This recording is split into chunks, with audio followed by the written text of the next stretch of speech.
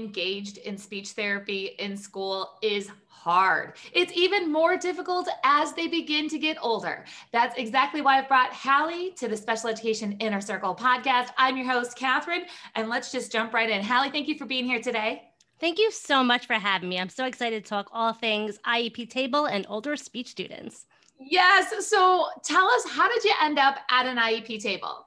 Sure. So I accidentally became an SLP like 15 years ago. I was one of those that went into undergrad having no idea what I wanted to be when I grew up. But I know you don't want to hear this. I knew I didn't want to be a teacher. I loved working with children, but I didn't want to be a teacher. And I somehow fell into the SLP realm, and I just loved the problem solving aspect of it, and that no day was the same to each other, and that every student needed something different from me, and I can really have such an impact. So 15 years ago, I became an SLP, and now I'm an SLP in the New York Public Schools here on Long Island. And then about 9 years ago, I realized that there was nothing on the internet or anywhere out there for older speech students. I was currently working with 5th and 6th grade at the time. Prior to that, I was in a middle school and high school. And even then, there was really nothing. I was just pulling things from ESL teachers, reading teachers, and I was having a lot of trouble keeping my students motivated. And I was having some behavioral issues, as you can probably imagine. I had not some nice choice words said to me, like, why am I here, with some added adjectives and stuff like that. And I realized I had to do something different. I couldn't keep just bringing in these boring worksheets each and every day and expect my students to perform. I had to get a little bit more under the hood. And I realized that once I understood why they were there a little bit more, I read some more of the research, I spoke to their teachers, I looked more in their files a little more, and I realized, okay, they've been getting speech since probably early intervention, and now they are 10, 11, 12 years old. They're embarrassed. They're bored. When they see my face, even though I have a big smile on it, they don't care. They want to be with their friends. They don't want to be singled out for not being able to do something once again. They're being told all day long, hi, you can't. Hi, come to the back table. You need help. Now come to speech because you need help. And then I was pulling them from the classes that they actually had a chance in, like art, music. Like those are the things that they needed. Always do that. Why do we make it like speech is a punishment? Let's pull the kids out of the stuff that they've been looking forward to all week, and then it feels like a punishment. And that's the thing, they needed the break in their day in academics. And I'm like, okay, I had to make things fun. I started bringing in some competition. I started bringing in materials that were at their reading levels. I realized they can't read. Why am I expecting them to read? Just because the teachers are expecting them to read doesn't mean I have to. Just because I'm working on reading type goals doesn't mean I need to make them read. I'm also working on listening comprehension, so I can just read it to them, and I can bring in materials that were not so challenging and such difficult vocabulary. But then it became a challenge that there was nothing out there that was not too cute, that didn't look like a first grade materials. And that's when I started creating resources on Teachers Pay Teachers. Speech Time Fund is, where you can find all my resources and things like that. But I started creating stuff because I realized if I needed stuff that was not too cute, but that were simplified and motivating topics and activities, incorporating games and hands-on activities for these older students, someone else has got to need it too. And ever since I started doing that and changing my way of thinking and planning for my sessions, students were motivated. They love coming back for more. Like I've had one of my favorite stories. I had a student, I go pick her up the first day of speech. She goes, I didn't sign up for this. Like, and I was like, well, honey, it doesn't really work that way. Like, I know you've been doing, and I had to have that dialogue with her. Like, I get it. You've been doing this for a really long time. Like, to see that speech person coming back again another year when you know that person sitting next to you probably graduated last year. I get it. And by the end of that first session, she didn't want to leave. She's like, okay. That's amazing. She was like, I don't want to go back to class. Like, I'll stay here. I'm like, see, and you didn't want to sign up for this. I love that. And you just gave so many like nuggets of information in there. It's like, one, stop pulling kids from the stuff where their strengths are at to take them out into their weakness, to work on that, because that steals the joy of that strength that they could be working on in a different area. Strength-based IEPs are a huge focus inside of our Master IEP Coach mentorship. So if we're going to be focusing on a child's strengths, making things go from good to great, because we can do that in IEPs, we can go from good to great. We don't always have to go from the biggest deficit just to okay. We can focus on some of the good to great, but if we're pulling out, and then we don't have the opportunity to do that. And then the other thing that you said is how the student was like, I didn't sign up for this. Like, why are we not talking to our students more about the benefits to them on why they're there and engaging them and helping them see the value of being with you? That is so just big. Mm-hmm. And then as you were talking about adjusting the way that you were doing therapy to make sure that you were measuring the things that mattered. So instead of making them struggle in something that maybe, leave the teacher to work on the reading stuff that doesn't apply where you need to be, and researching and figuring out what works. So one of the key words that I really feel goes through all of these things that you just talked about is one of your focuses on low prep. Like, this does not have to be hard. So it's like, you just poured out a bunch of stuff. We just recapped the nuggets. You're like, okay, let's go. And a lot of times it's going to feel like, oh, and now this is just something else that Hallie's going to tell me to do because I'm not doing a good job, or I need to do it better, or I'm going to, so just, can you explain what you mean by low prep? I mean, you can take something off the shelf or print it out. If you present it to your students that this is the best activity ever, and you're excited about it, they'll be excited. So it doesn't need to always be those bells and whistles, like your administrators coming in to observe you, that kind of lesson. Like, leave that for when they come in to observe you. But on an everyday basis, if your students are, I always like to keep them on their toes. They don't know it's not the same activity each and every day. It's not always going to be the same worksheet or the same game or the same this. When they walk into my door, they're like, what are we doing today? And they're not allowed to say that. I have a sign on my door that says, you're not allowed to ask, what are we doing today? And can we play a game? But I always promise them that we will have fun and you're going to learn something new. So, that's the routine. Setting it up right from the beginning and building that routine in. And by like the second month of school, the students are prompting each other, like, don't say it. She's going to pull away the game. I'm like, guys, we were never playing a game anyway. It's fine. But as long as you're confident that it's something motivating for the students at their right level, it doesn't need to have all those bells and whistles. It can be as simple as an ed puzzle, using a Pixar short video that's 5 minutes long, or a Mystery Doug video that's like a nonfiction and a video all about, like, they have like ones on like how are emojis created or how do you do magic. And you can work on all those skills with something that they're into, which required nothing but a click of a button. As long as you have a true understanding of why you're working on what you're working on, and your goals are so specific and measurable and achievable and all that fun stuff, you can apply to any piece of material. So what I heard you just say is you got to get to know your students to find their preferred activities, their preferred topics of what's happening. Don't assume that every fifth grader is going to be into emojis, or don't assume that every fifth grader wants, whatever the other kids are doing. This is a place where you get to individualize and build some relationships and figure out what really motivates them to show up.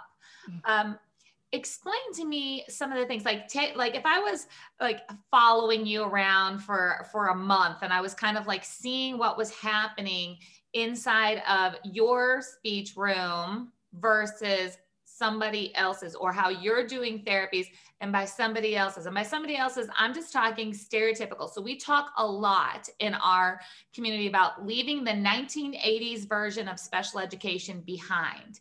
And I'm going to call out speech therapy in that, because I have a brother who's 43 with Down syndrome. I can remember growing up watching my brother go to speech therapy through the one-way mirror, kind of thing, watching him get prompted. I knew what that looked like. I was a special education teacher in the 90s.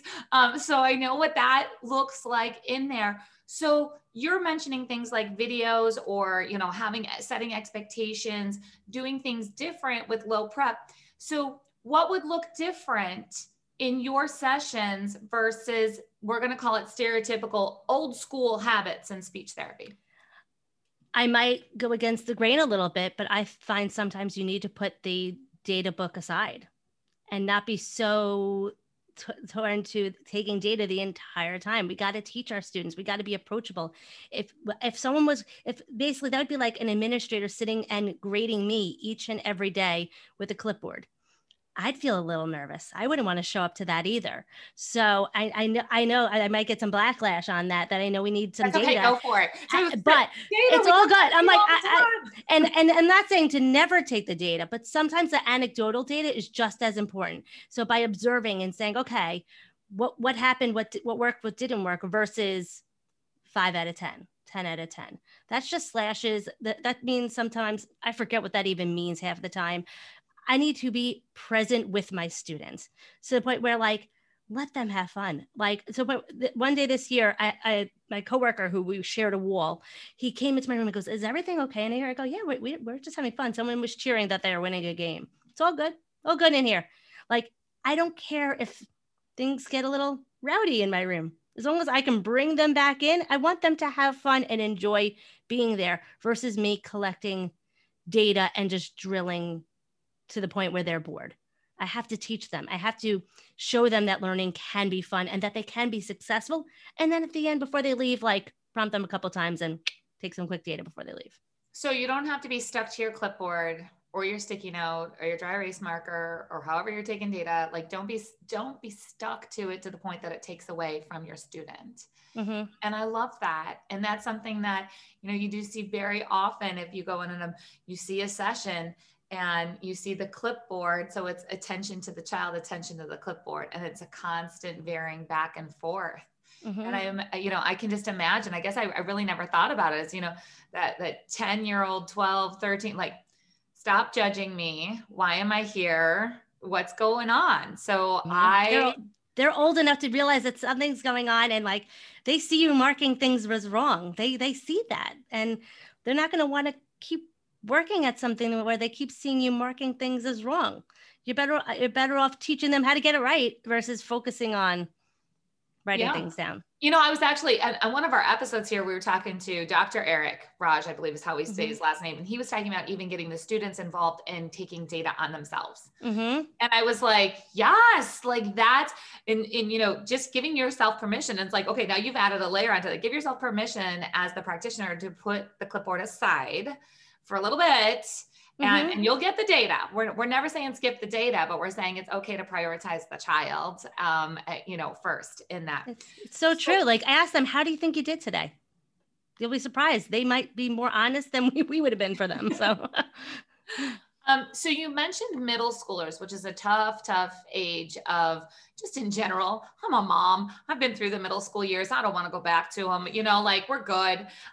In that. So that's tough. Have you worked with older students than like 5th and 6th grade? And do you have some perspective? So we have a lot of, especially our parents that are listening that have then their 14 to 18-year-olds that may be spending some time in their self-contained classroom or working on job training, transition, those type of things. And quite honestly, it's very frustrating when we see little to no progress in speech or communication.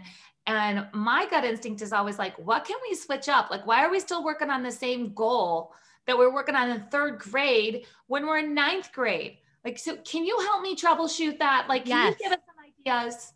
Of course. I have worked with high school. I have worked in like a BOCES program and different things. You have to step out of the speech closet and especially when you get with the older ones, you really need to sit in team meetings, getting to know the curriculum and say, okay, I know that my speech and language students are struggling with X, Y, and Z, and they're still seeing these low scores on the self or whatever standardized test you're using.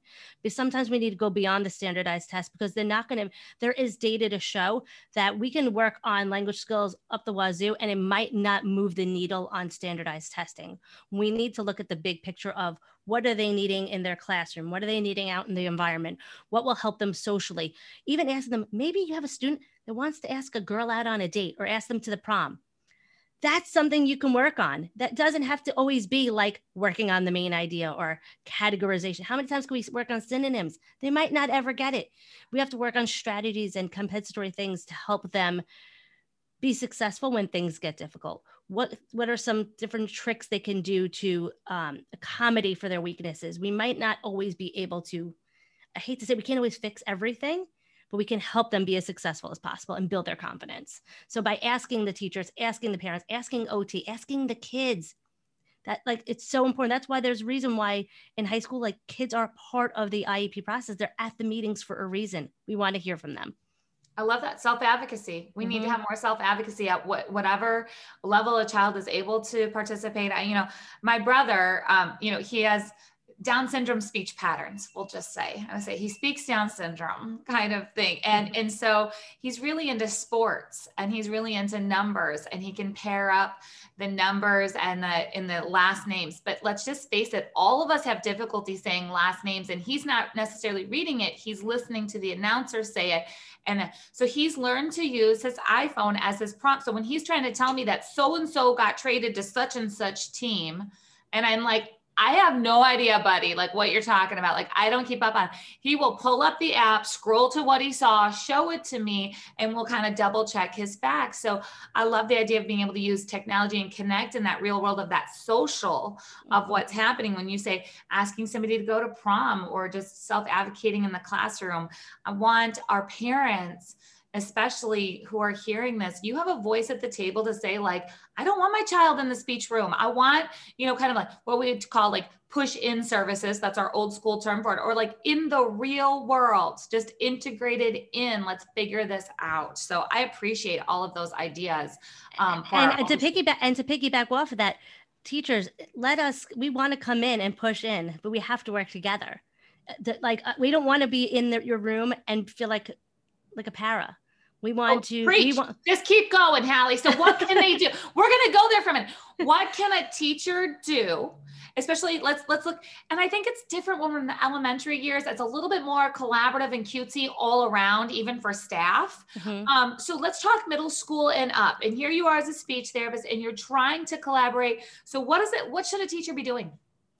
Inviting us to team meetings, giving us a copy of your lesson plans ahead of time, or like, we don't need that like thorough, but like give us a blurb. What is the topic? What might you be assigning the kids for homework? Give us a copy of the worksheets. If you're making copies of packets for the week, throw it in our mailbox, send us an email. We know that speech therapists have caseloads of hundreds of kids sometimes, and that we might not always have the same prep periods. Some assemblies don't even have any.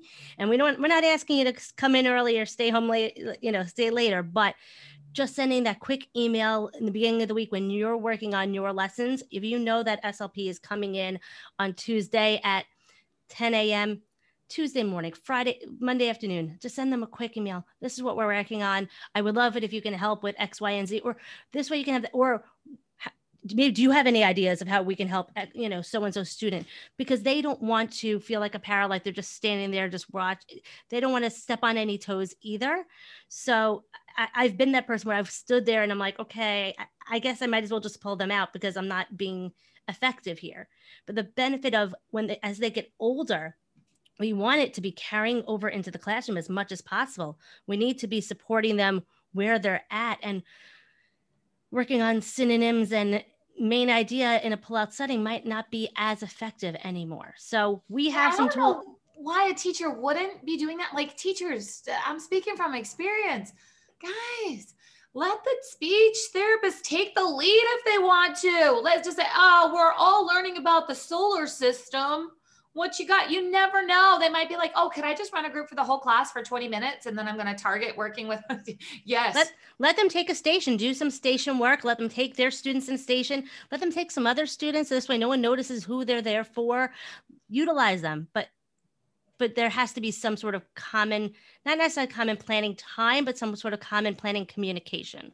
I love that. So not necessarily a full-on meeting, but let's communicate about that. Okay, so we are in a summer break right now when we're recording this. I know everybody has a ton of anxiety about the upcoming school year. Everybody across the country is kind of in a different place. Some people have missed school for 18 months going into the building. Some people didn't skip a beat.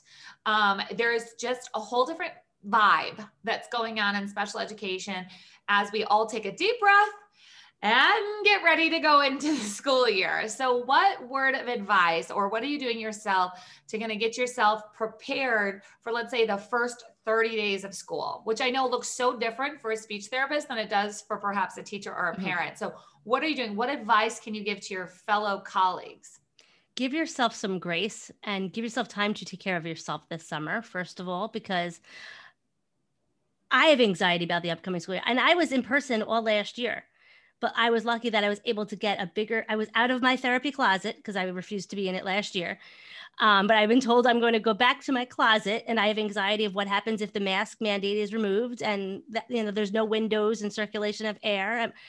So I have that anxiety as well. Let's clarify for people, because people don't realize that you're not making a joke. I'm really in a book room that, like, there, to the point where the secretary's like, "What's your room number?" I'm like, "There is no room number. It's a closet." Like, they took out the books and now I'm in there. Like, it was really storage.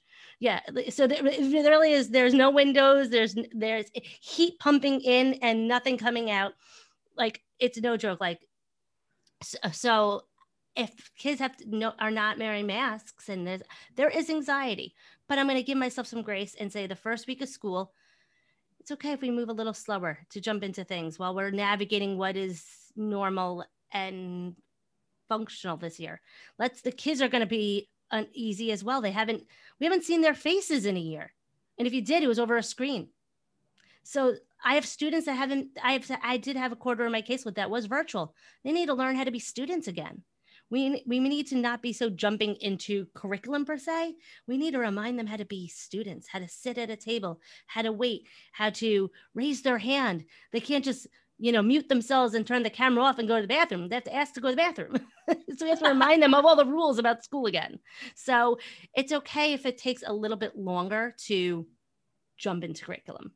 Absolutely. I'm just thinking, as you're painting this picture of what's going to happen, which is 100% true of all the things. And I'm thinking, oh my goodness. And the level of exhaustion that people are going to feel, including children, after going back somewhere 5 days a week, full on, full energy.